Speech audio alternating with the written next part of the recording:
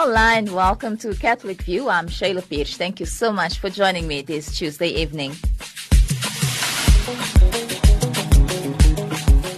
Coming up in today's broadcast, we will be talking about Lent, and that will be with Father Paul Beukes.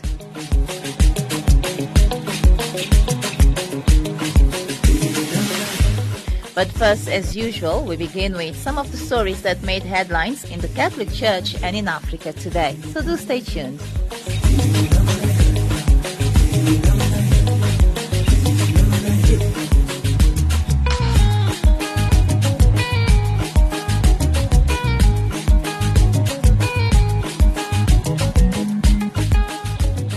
This is Archbishop Buti Tlhagale of the Catholic Diocese of Johannesburg. You are listening to Radio Veritas, the good news for a change. In your headline this Tuesday evening, Pope Francis says Mass with Melkite Greek Patriarch. Pontiff says human trafficking is a crime against humanity. And prophetic voice of the Catholic Church in Africa. Good evening once again, I'm Shayla Pierce. Pope Francis concelebrated Mass this Tuesday morning with the Melkite Greek Catholic Patriarch of Antioch, Yusuf Absi. Instead of delivering a homily, Pope Francis said a few words about the meaning of the day's celebration, at which members of the Melkite Greek Synod participated. Devin Watkins reports. This Mass with our brother Patriarch Yusuf, the Pope said, confirms our apostolic communion. He is the father of a very ancient church, and he comes to embrace Peter and to say, I am in communion with Peter. The Holy Father said this was the meaning of the Eucharistic celebration. He said the Melkite Greek Church is a rich church with its own theology within Catholic theology and with its own marvelous liturgy. The Pope said at this moment a large part of the Melkite people is crucified like Jesus. He said the Mass was being celebrated for the people of the Melkite Greek Church, for the people who suffer, and for the persecuted Christians in the Middle East, who give up their lives, goods, and property because they are driven out. Pope Francis said he also offered the Mass for the ministry of our brother Yusuf. At the end of the celebration, Patriarch Yusuf thanked the Pope for this beautiful Mass of communion. He said, personally, I am truly moved by your fraternal charity and the solidarity you have shown to our Church. Patriarch Yusuf promised to keep Pope Francis in his heart and prayers. I cannot describe the beauty, the Patriarch said, of this communion which unites all the disciples of Christ. The Clementine Hall in the Vatican was the scene of a meeting yesterday between Pope Francis and participants in the World Day of Prayer and Reflection Against Human Trafficking. Pope Francis met with approximately 110 people, including survivors, young people, and members of the committee organizing the International Day of Prayer and Reflection Against Human Trafficking. The theme for this year focused on the role of young people in view of the upcoming Synod of Bishops. Sister Bernadette Reyes reports for Vatican Radio. Pope Francis fielded 4 questions from the young people. 2 came from victims and 2 came from young people who participated in events prepared for them by the organizational team. The questions from the victims prompted the Pope to point out the problems in society which make modern-day slavery possible: ignorance, unwillingness to admit the issue, and hypocrisy. He underlined several times that he has never lost an occasion to denounce human trafficking as a crime against humanity. The Pope took the opportunity to encourage the young people present to meet with the survivors of human trafficking and to learn the signs that someone might be living in slavery. The audience concluded with a prayer to St. Josephine Bakhita, which Pope Francis prayed together with those present. Meanwhile, as reported on Radio Veritas, young people of Sacred Heart Parish took to the street of Ackerville in Witbank to march in solidarity with victims of human trafficking. Nosipo Khadebe has this story. Bishop Joe Sandri of Witbank has strongly condemned human trafficking, saying that the problem has become the leprosy of our time and needs to be healed urgently. Speaking at the feast day celebration of St. Josephine Bakhita, Bishop Sandri urged parishioners to pray for victims.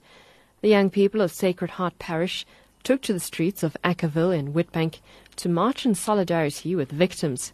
Parish priest Father Linda Zwane said he hoped the march would have an impact on the youth.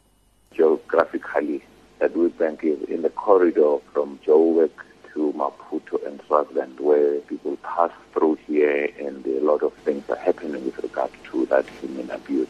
And we're doing this because Akaville or Linville or Woodbank Parish itself has got a lot of drug abuse, a lot of nyawupe, and a lot of sex workers or people who are trading with that in town and all over other places. So we thought it was very important for our young people to be aware of that and to know that, and so that they can avoid being in those situations. And now, the prophetic voice of the Catholic Church in Africa.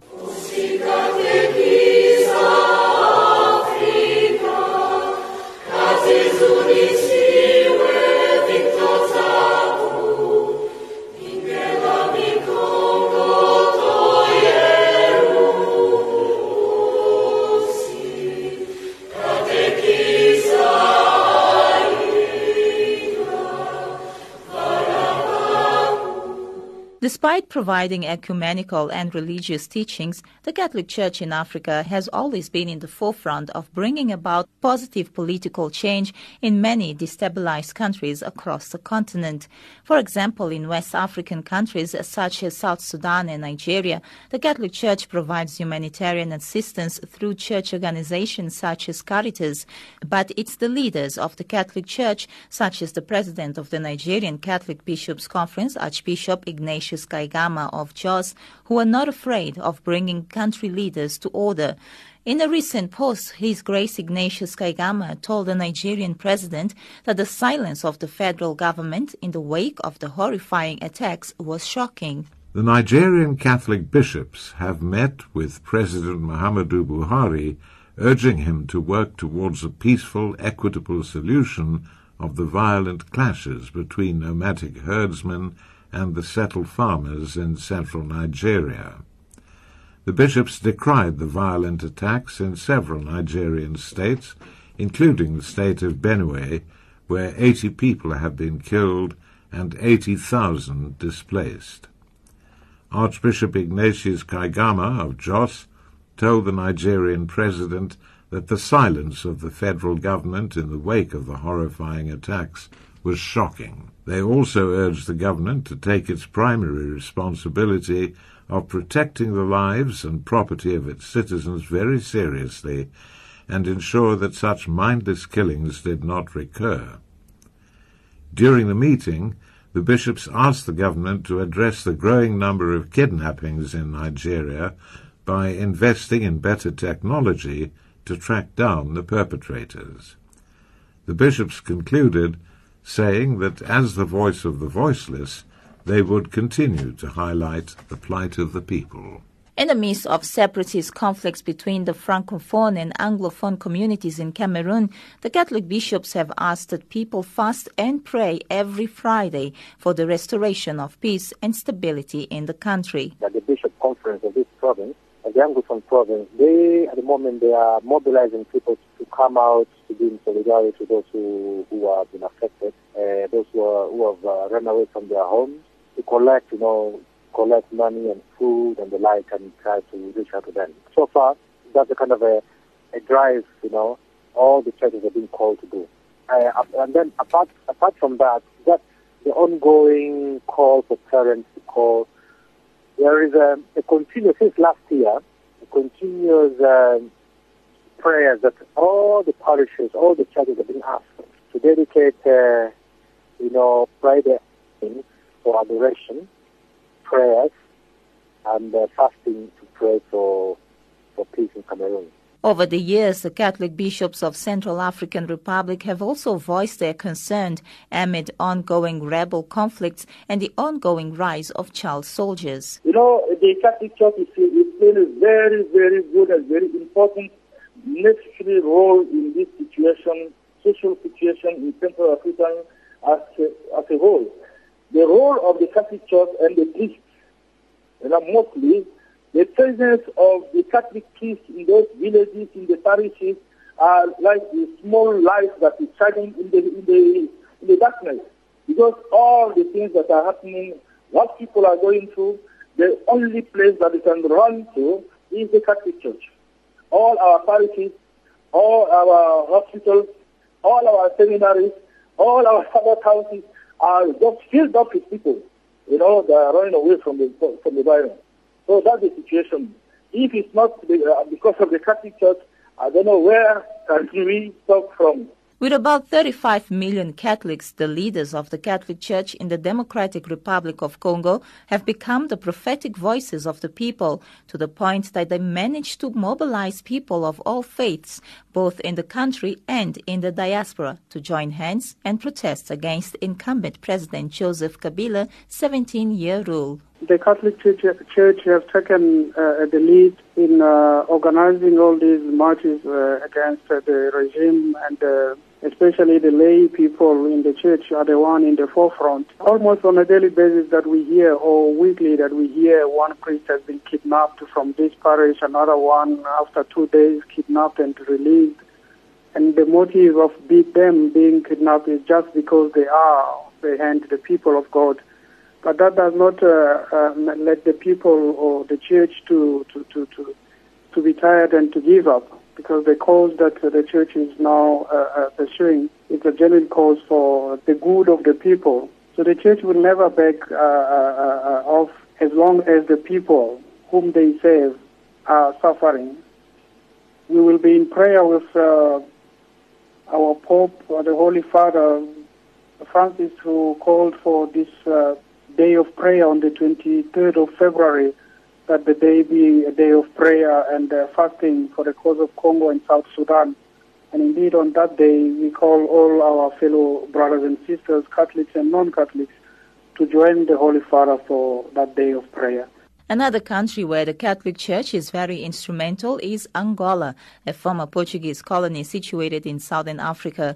According to Father Júlio Candeeiro, OP, the people of Angola, including the country's leadership, have profound respect for the Catholic Church. The Catholic Church is a very powerful institution here in Angola, and so the bishops know, and it's the commandment of the Church, that they are the bishops for everyone, for all Angolans, independent of their political alliance. And as Christians and followers of Christ contribute to build this earth, this country that has been given to us by God. The Kenyan Catholic Bishops' Conference have over the past years also voiced their concerns regarding the political instability in the country. The Church has been very clear, the Catholic Church has been very clear that if there are issues that people feel they are aggrieved about, they should use the legal mechanisms in place. That means you go to court and you follow up on the process. So from the Church perspective, they are more concerned in what is being called excessive force used by police in quelling riots, especially in the slum areas. That is where now the Church is concentrating on. Because they say the elections have been finished, they have concluded. If you have issues, you go to court. But now they're saying the police should not use excessive force to stop the people who want to express their dissatisfaction with the elections. As you may have heard in today's news, Catholic bishops of Tanzania have issued a pastoral letter denouncing violations of the Constitution and national laws. The Catholic bishops of Tanzania have issued a pastoral letter charging that President John Magufuli has endangered national unity and undermined democracy by suspending the rights of opposition parties to engage in public activities. Denouncing violations of the Constitution and national laws, the statement also stressed that media are closed off temporarily, suspended, thus restricting the right of citizens to be informed, freedom of opinion, and the right to privacy and expression. The bishops warned that if this dictatorial drift continues, more serious conflicts are likely to arise. It was a Jesuit priest who played a role in the peaceful exit of former Zimbabwean President Robert Mugabe. And as Father Claudius Lupahla says, although the country is presently very unstable, the Catholic bishops remain attentive of political and social affairs. Presently, things in the country generally, they are not stable. So there is a lot of movement in the political sphere. So at the moment, the Church is waiting, because at the moment, a lot of things are happening. So it's not easy to actually make a good decision and act on it. But what the bishops have encouraged is people to be steadfast, people to pray so that there is stability. Then after stability is established, I think that then programs might start happening. Because at the moment, things are not very stable at all in the country. People were expecting results, immediate results. So at the moment, things are still not what people want. There's still no money in the banks. The prices are still going up, and the black market is also giving people a problem. So those are some of the things which are causing a bit of instability. And also in the political parties, a lot of fightings are going on in all the different parties. So nothing is stable as such. Some things are happening slowly, and we hope that good results will come out of them. And in the mountain kingdom of Lesotho, the Catholic bishops also play a role through organs such as the Justice and Peace Department of the Catholic Church, as explains Mr. Boy Mohapi. And as you all know, that Lesotho is undergoing reforms, constitutional, security sector and public sector reforms. And as a commission, we have been very instrumental in the initial stage, and we are anticipating to continue participating in the reforms through community participation, through public hearings, parish hearings, so that everybody in the parishes, everybody in the villages is able to make their input, and the commission is ready to undertake that activity. And on the sitting of the bishops on the 4th of February, they will approve our participation in the reforms. But another activity which is about to be approved by the bishops on their sittings as well is our education in terms of environment, care for creation, which is informed by the Laudato Si encyclical letter of the Holy Father, Pope Francis. That is also a very core activity in our agenda this year, because as you can see, the effects and the aftermath of the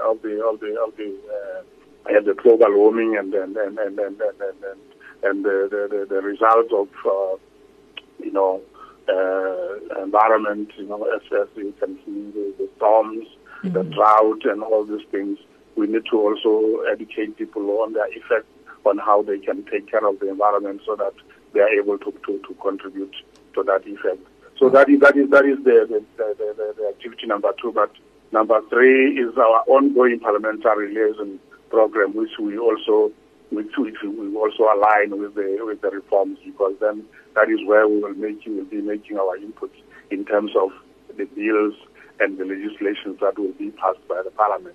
So those are the key activities that we are hoping to put before the bishops for approval for the year 2018. And back home, the Southern African Catholic Bishops' Conference, the SACBC, have on a number of occasions voiced their opinion and concerns regarding the political and social affairs of the country. Most recently, the SACBC called on the ruling party, ANC, to put the needs of the people first. In the statement, the Bishops' Conference calls on all engaged in political decisions regarding, in particular, the future role of President Jacob Zuma to exercise calm and patience. SACBC spokesperson Archbishop William Slattery spoke to Radio Veritas. So we would call upon all members of the country to accept the outcome of it with peace and with unity, because there are tremendous problems facing the country, and we cannot spend the next 2 years before the next general election concerned with internal party politics or politics within even individual parties.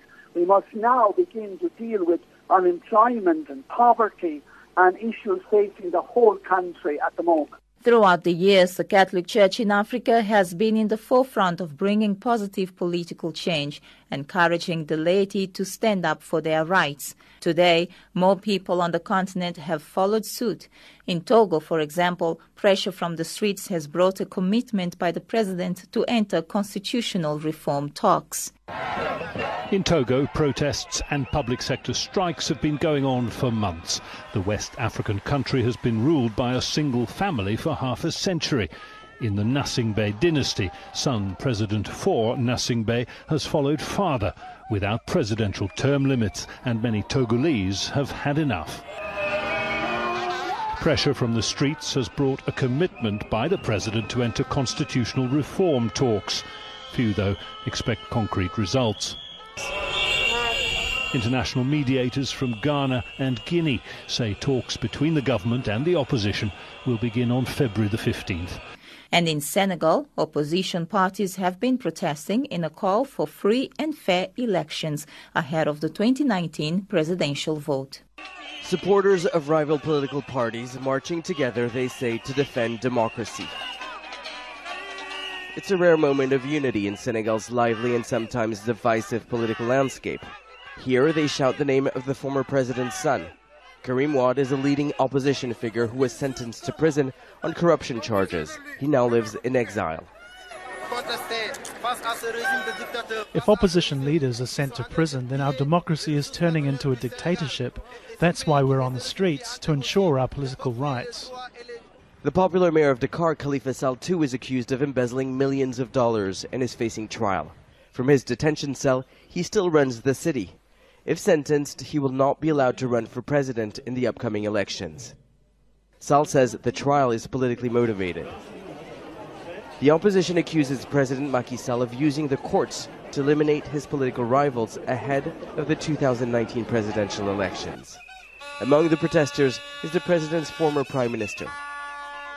It's not only a struggle for politicians or people like that.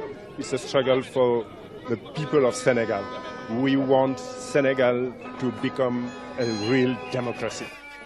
Under Macky Sall's leadership, Senegal has become one of the world's fastest growing economy. People here are better off today than they were before he came to power. And with recent offshore oil and gas discoveries, the economy is set to grow even further. But these protesters feel left out, saying they're not getting a fair share of this new wealth. There's protests and demonstrations like this for the past few weeks across various West African countries, in Chad, in Niger, in Togo, even in Tunisia. Some are protesting against the rising cost of living.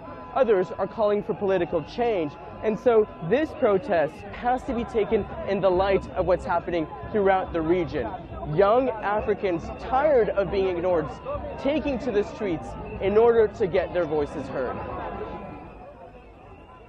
The demonstration ended like it started, peacefully. For President Macky Sall's supporters, this shows his ability to govern with the opposition. And with thousands of people on the streets, the opposition sees it as a success too.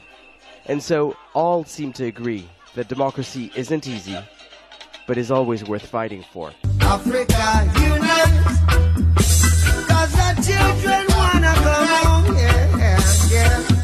Africa unite. And finally, the healing of a French sister, 69-year-old Bernadette Morial, whose back problem prevented her from walking normally from the age of 27, has been recognized as the 70th miracle of healing at Lourdes. Nosipo Hodebe has more. Sister Bernadette visited Lourdes in July 2008. Shortly after returning home, her chronic sciatica, or pinched spinal nerve, disappeared for the first time since she was first diagnosed.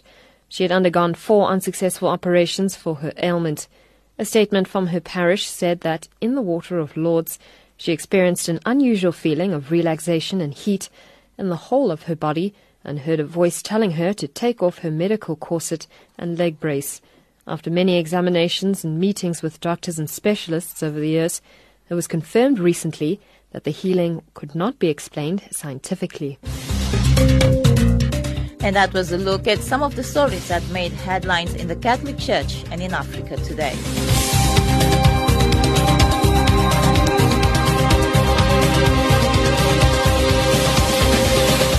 Thank you once again for joining me this Tuesday evening. I'm Sheila Pirsch and you are listening to Catholic View. Coming up next is our feature program. Today we look at Lent. 40 days and 40 nights. Wednesday, the 14th of February, marks the beginning of Lent, a period of 40 days of penance, prayer and fasting. During this time, we are called to strive to imitate Jesus Christ's actions and prepare for the celebration of Easter as we reflect on Jesus' life, death and resurrection. I spoke to Father Paul Beukes, the Vicar General for the Archdiocese of Johannesburg, about observing Lent through the teachings of Pope Francis. The Lenten season is a time of fasting, of repentance, and of finding a spiritual discipline in one's life. But one can also look at it and see the Lenten season as a time for a second chance, where the mercy of God is being revealed to us in such a wonderful way, allowing us and granting us a chance to return to the Lord, to turn back to the Lord. And one can only do that once mercy has been offered unto you. So there's a beautiful link between the two, I would say. Yes, yes. It is indeed, this Lenten season is indeed a time for mercy. Yeah. And now let's talk about Ash Wednesday. What are my obligations as a Catholic on Ash Wednesday? Ash Wednesday, firstly, it marks the beginning of the season of Lent. So all Catholics are strongly encouraged or advised to participate in the Ash Wednesday celebration. Now, Ash Wednesday is not a holy day of obligation, but it's a very important day on our liturgical calendar, and therefore Catholics are, as I say, strongly encouraged to attend Mass on that day and to be open to receive Ash on Ash Wednesday, because Ash Wednesday marks the 40 days, marks the beginning of the 40 days before Easter, and which, as I said, it's a time for us to fast, to repent, and also to live in moderation.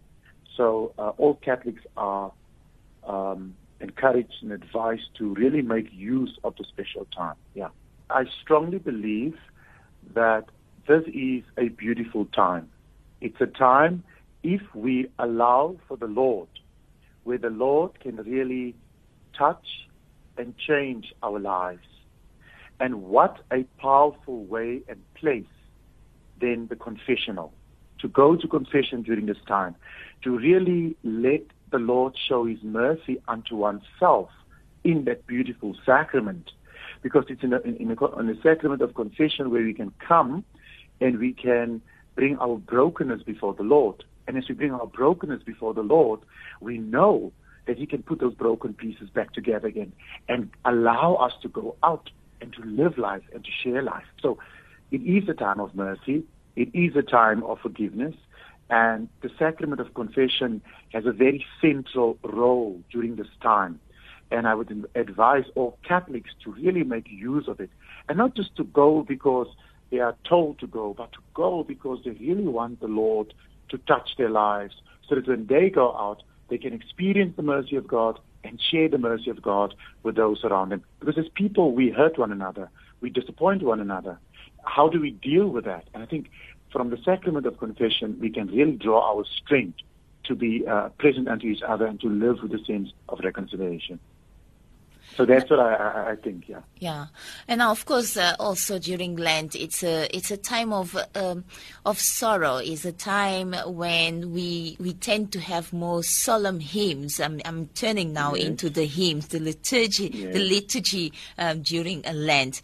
Talk to us about the reason behind it. Why is it that we sing more solemn hymns? Why is it that we don't sing the Gloria during Lent?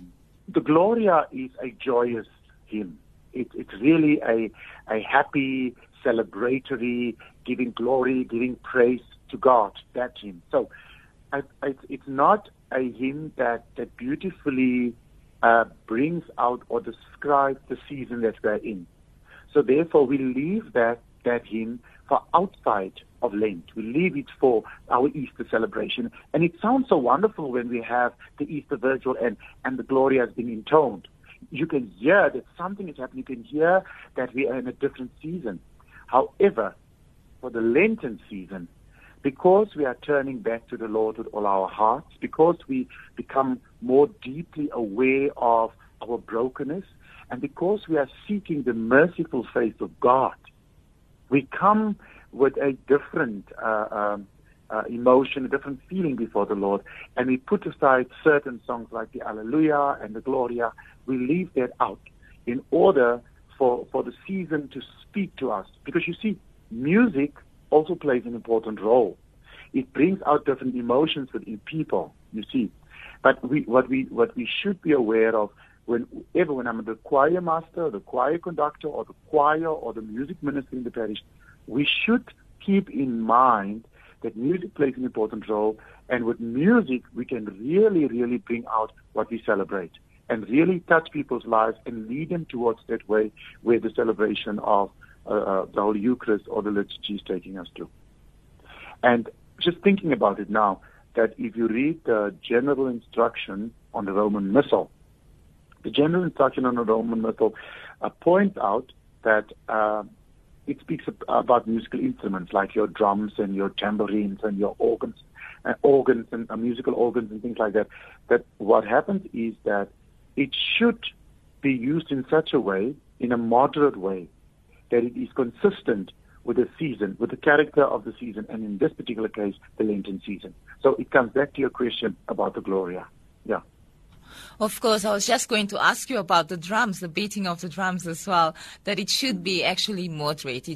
Everything should be very solemn. We should be more in touch with ourselves. We should be able to spend more time meditating rather than rejoicing, isn't it? Yes. Yeah.